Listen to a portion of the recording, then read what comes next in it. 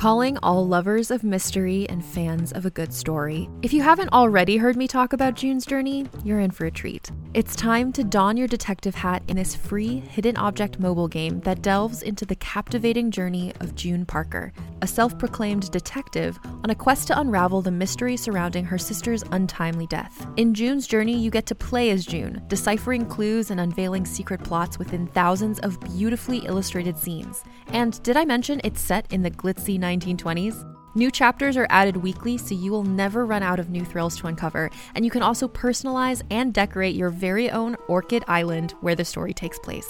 How sharp are your detective skills? Find out when you download June's Journey on your Android or iOS device, or play online via Facebook Games. Your detective journey awaits.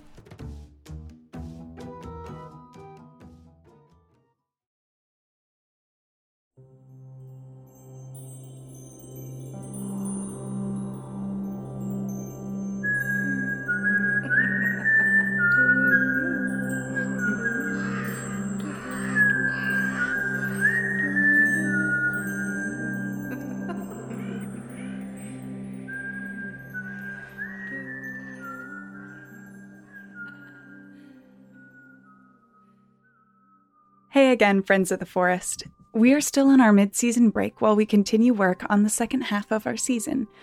For our bonus content this week, we have another radio interview, this time with the incredible Reid Herreid, the writer behind our second story, H and Greta.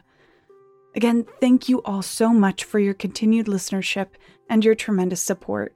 We're so lucky to have each and every one of you in our community. Thank you all, and enjoy.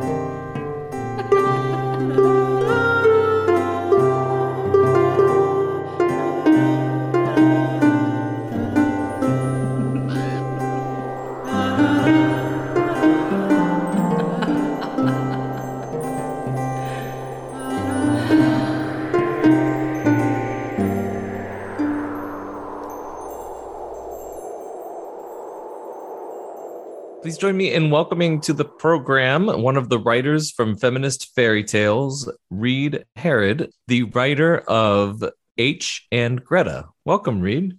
Thank you so much for having me. Our pleasure. Would you please introduce yourself a bit to our audience? Let them know a little bit about you.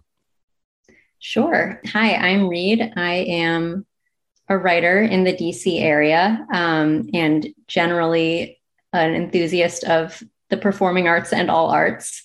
And this is just such a fun project to be involved with. It was sort of my first real big creative project that I've gotten into since the start of the pandemic, which was a bit of a rough time for me, as with many people.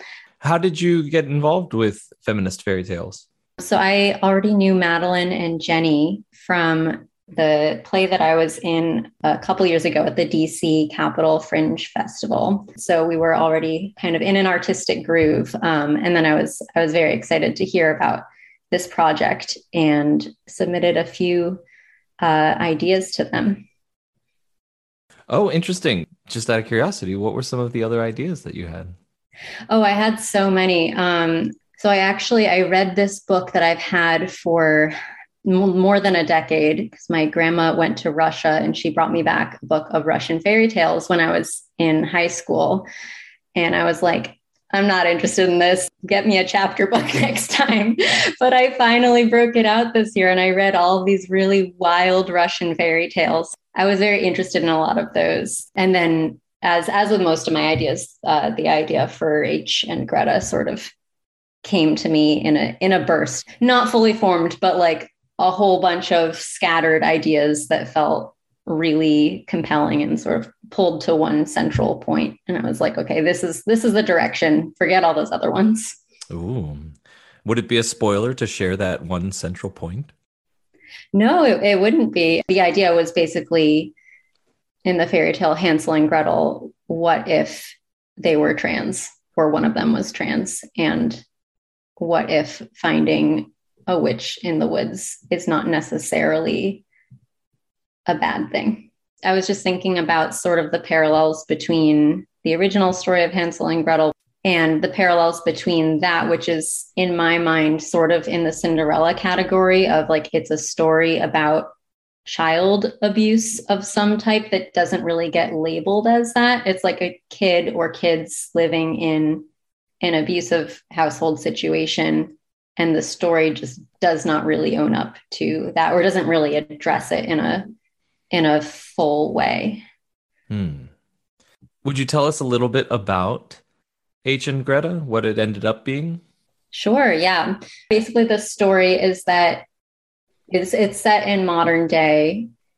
There's these two siblings, and they find out that one of them is going to be sent away to a conversion therapy program, and they end up leaving home and getting very lost in the woods. And then they happen upon some magical happenings in the woods and have to decide whether they are trying to get back home or whether they want to make a new life or a new family for themselves away from their family of origin. So I'm curious now, you talked about the original story featuring child abuse and not labeling it as such. Does your telling label anything as child abuse? Not in those words. And I think often in art, if you slap a label over something, it's less compelling than just like showing all of the nuances of the story and letting people feel the truth for themselves. So I don't have the kids saying, wow, our mom sure is controlling, or our dad is emotionally withholding, or they want to send us to conversion therapy.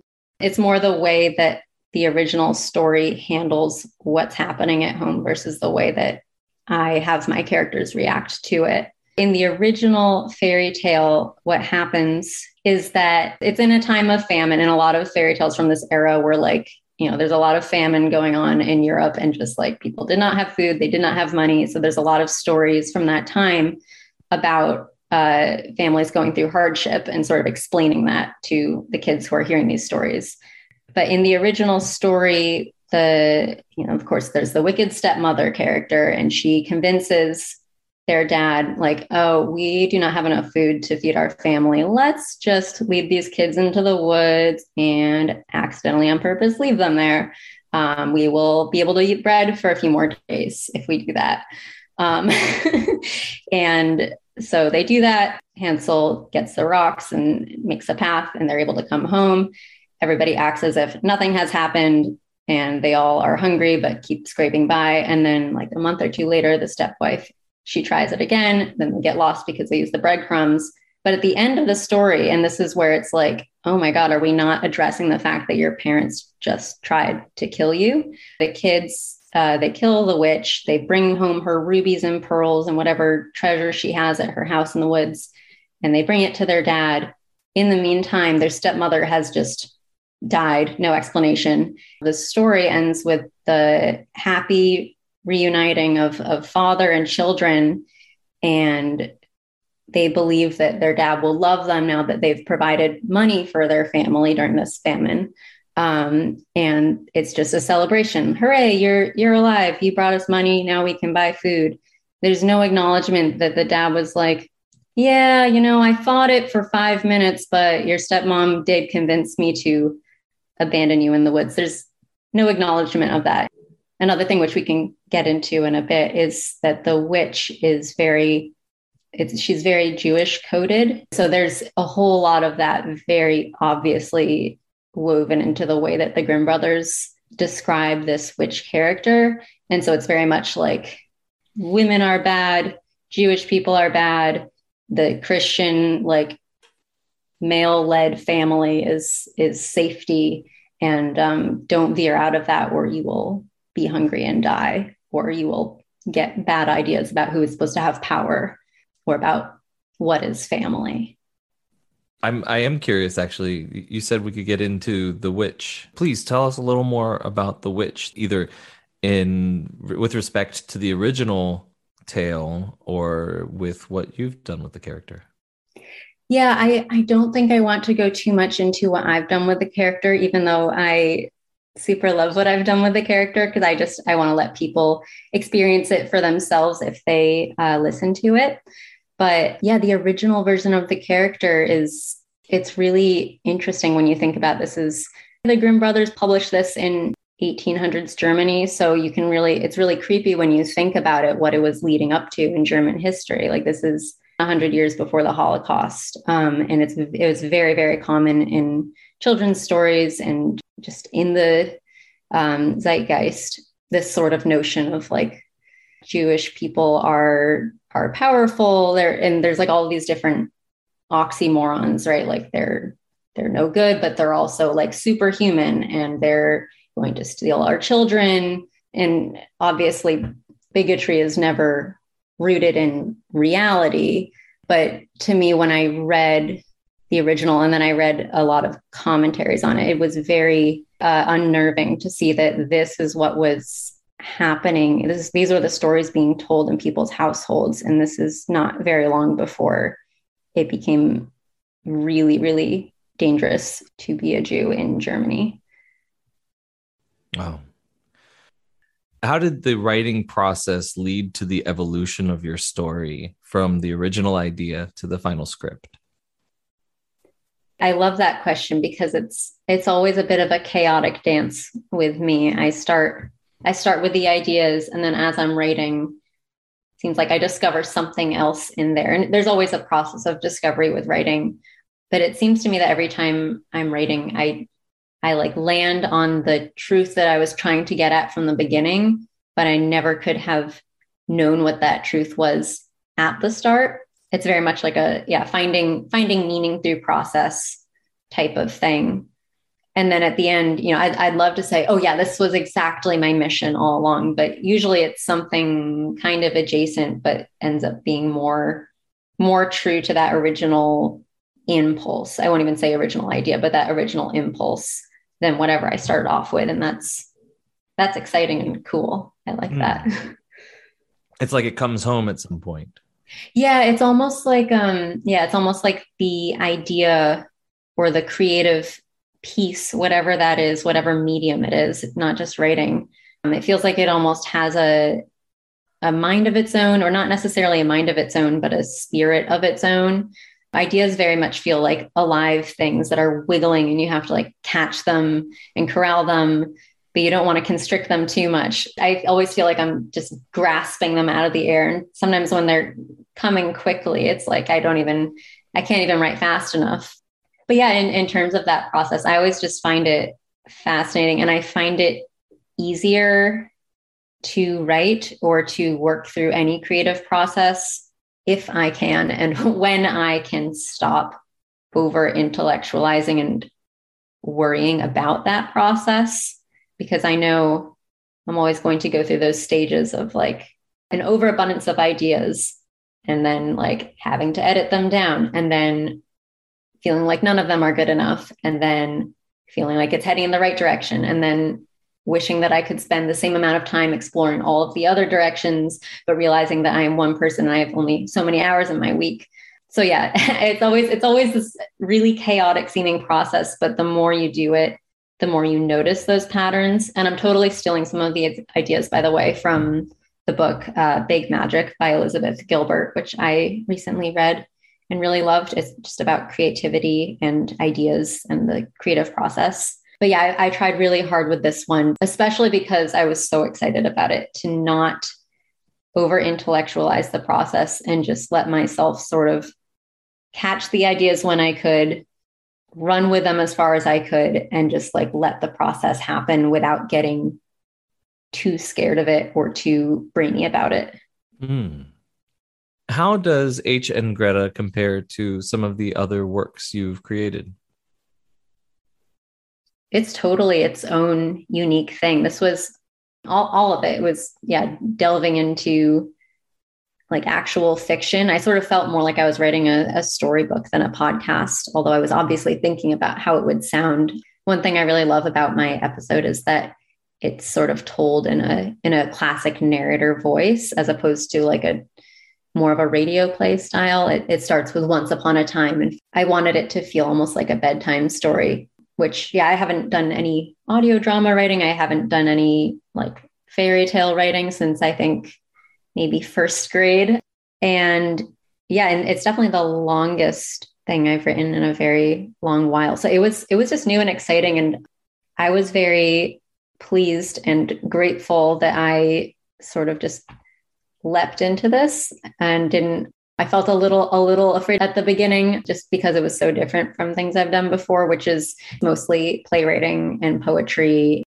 But yeah, it was really wonderful having Jenny and Madeline leading this process because I already liked and trusted them. So I was really able to just have fun with it and just jump into this extremely new and different creative project. Very cool. Thank you. One thing I've been wondering, if you're comfortable with sharing, is there anything from your personal life that informed your writing of H and Greta? Certainly little bits and pieces of each character. I have, people in my life who I like stole a little phrase from them or like wanted to find a note of their voice in that character. Certainly the character of Greta reminds me of a number of stubborn and precocious and delightful young kids who I've known. I was doing a lot of babysitting and nannying around the time when I was writing this. So it was really helpful to have the access to kids' voices and like their cadence and their weird phrases. So I certainly feel tenderly toward both of those children characters because there's a bit of many kids that I've loved throughout my life in both of them. Very cool. It sounds like you tackle a lot of themes in H and Greta. Yeah, one thing that's been really cool is that writing this sort of has coincided with a time in which I've been learning more about Judaism and doing a bit of spiritual searching myself, learning about my family's Jewish heritage and just sort of thinking about what does it mean to me and like, what do I believe when it comes down to it? I've always been a sort of non-religious, but striving to be highly ethical person. It was a good excuse for me to really brush up on some of the history of anti-Semitism, which is really important for all people to know.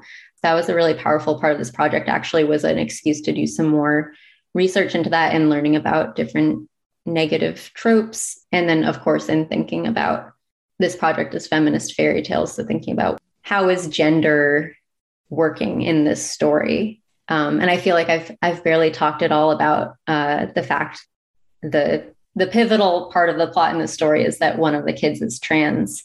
So just thinking about the way that, gender and religion are often these massive things that guide the way that people move through society, and they don't really get talked about enough. And at the same time, it feels like we're constantly talking about them. Mm-hmm. So that was just really interesting to me to dig into where do our values come from? How do we learn who is supposed to do what? What do we all grow up learning? And H and Greta, they don't have a ton of community. They are homeschooled. They have Christian parents who have pretty limited ideas of gender. But yeah, I find it really fascinating. What do we learn in the home about who you can be based on where you were born and what your body is? It can be so limiting. And then if you meet people who are different from yourself, it can be so freeing to learn about how others move through the world and to consider how else you might start to move through the world and how you can figure out who am I in relation to what you've been taught to be. Oh, I loved that so much. Thank you. Thank you.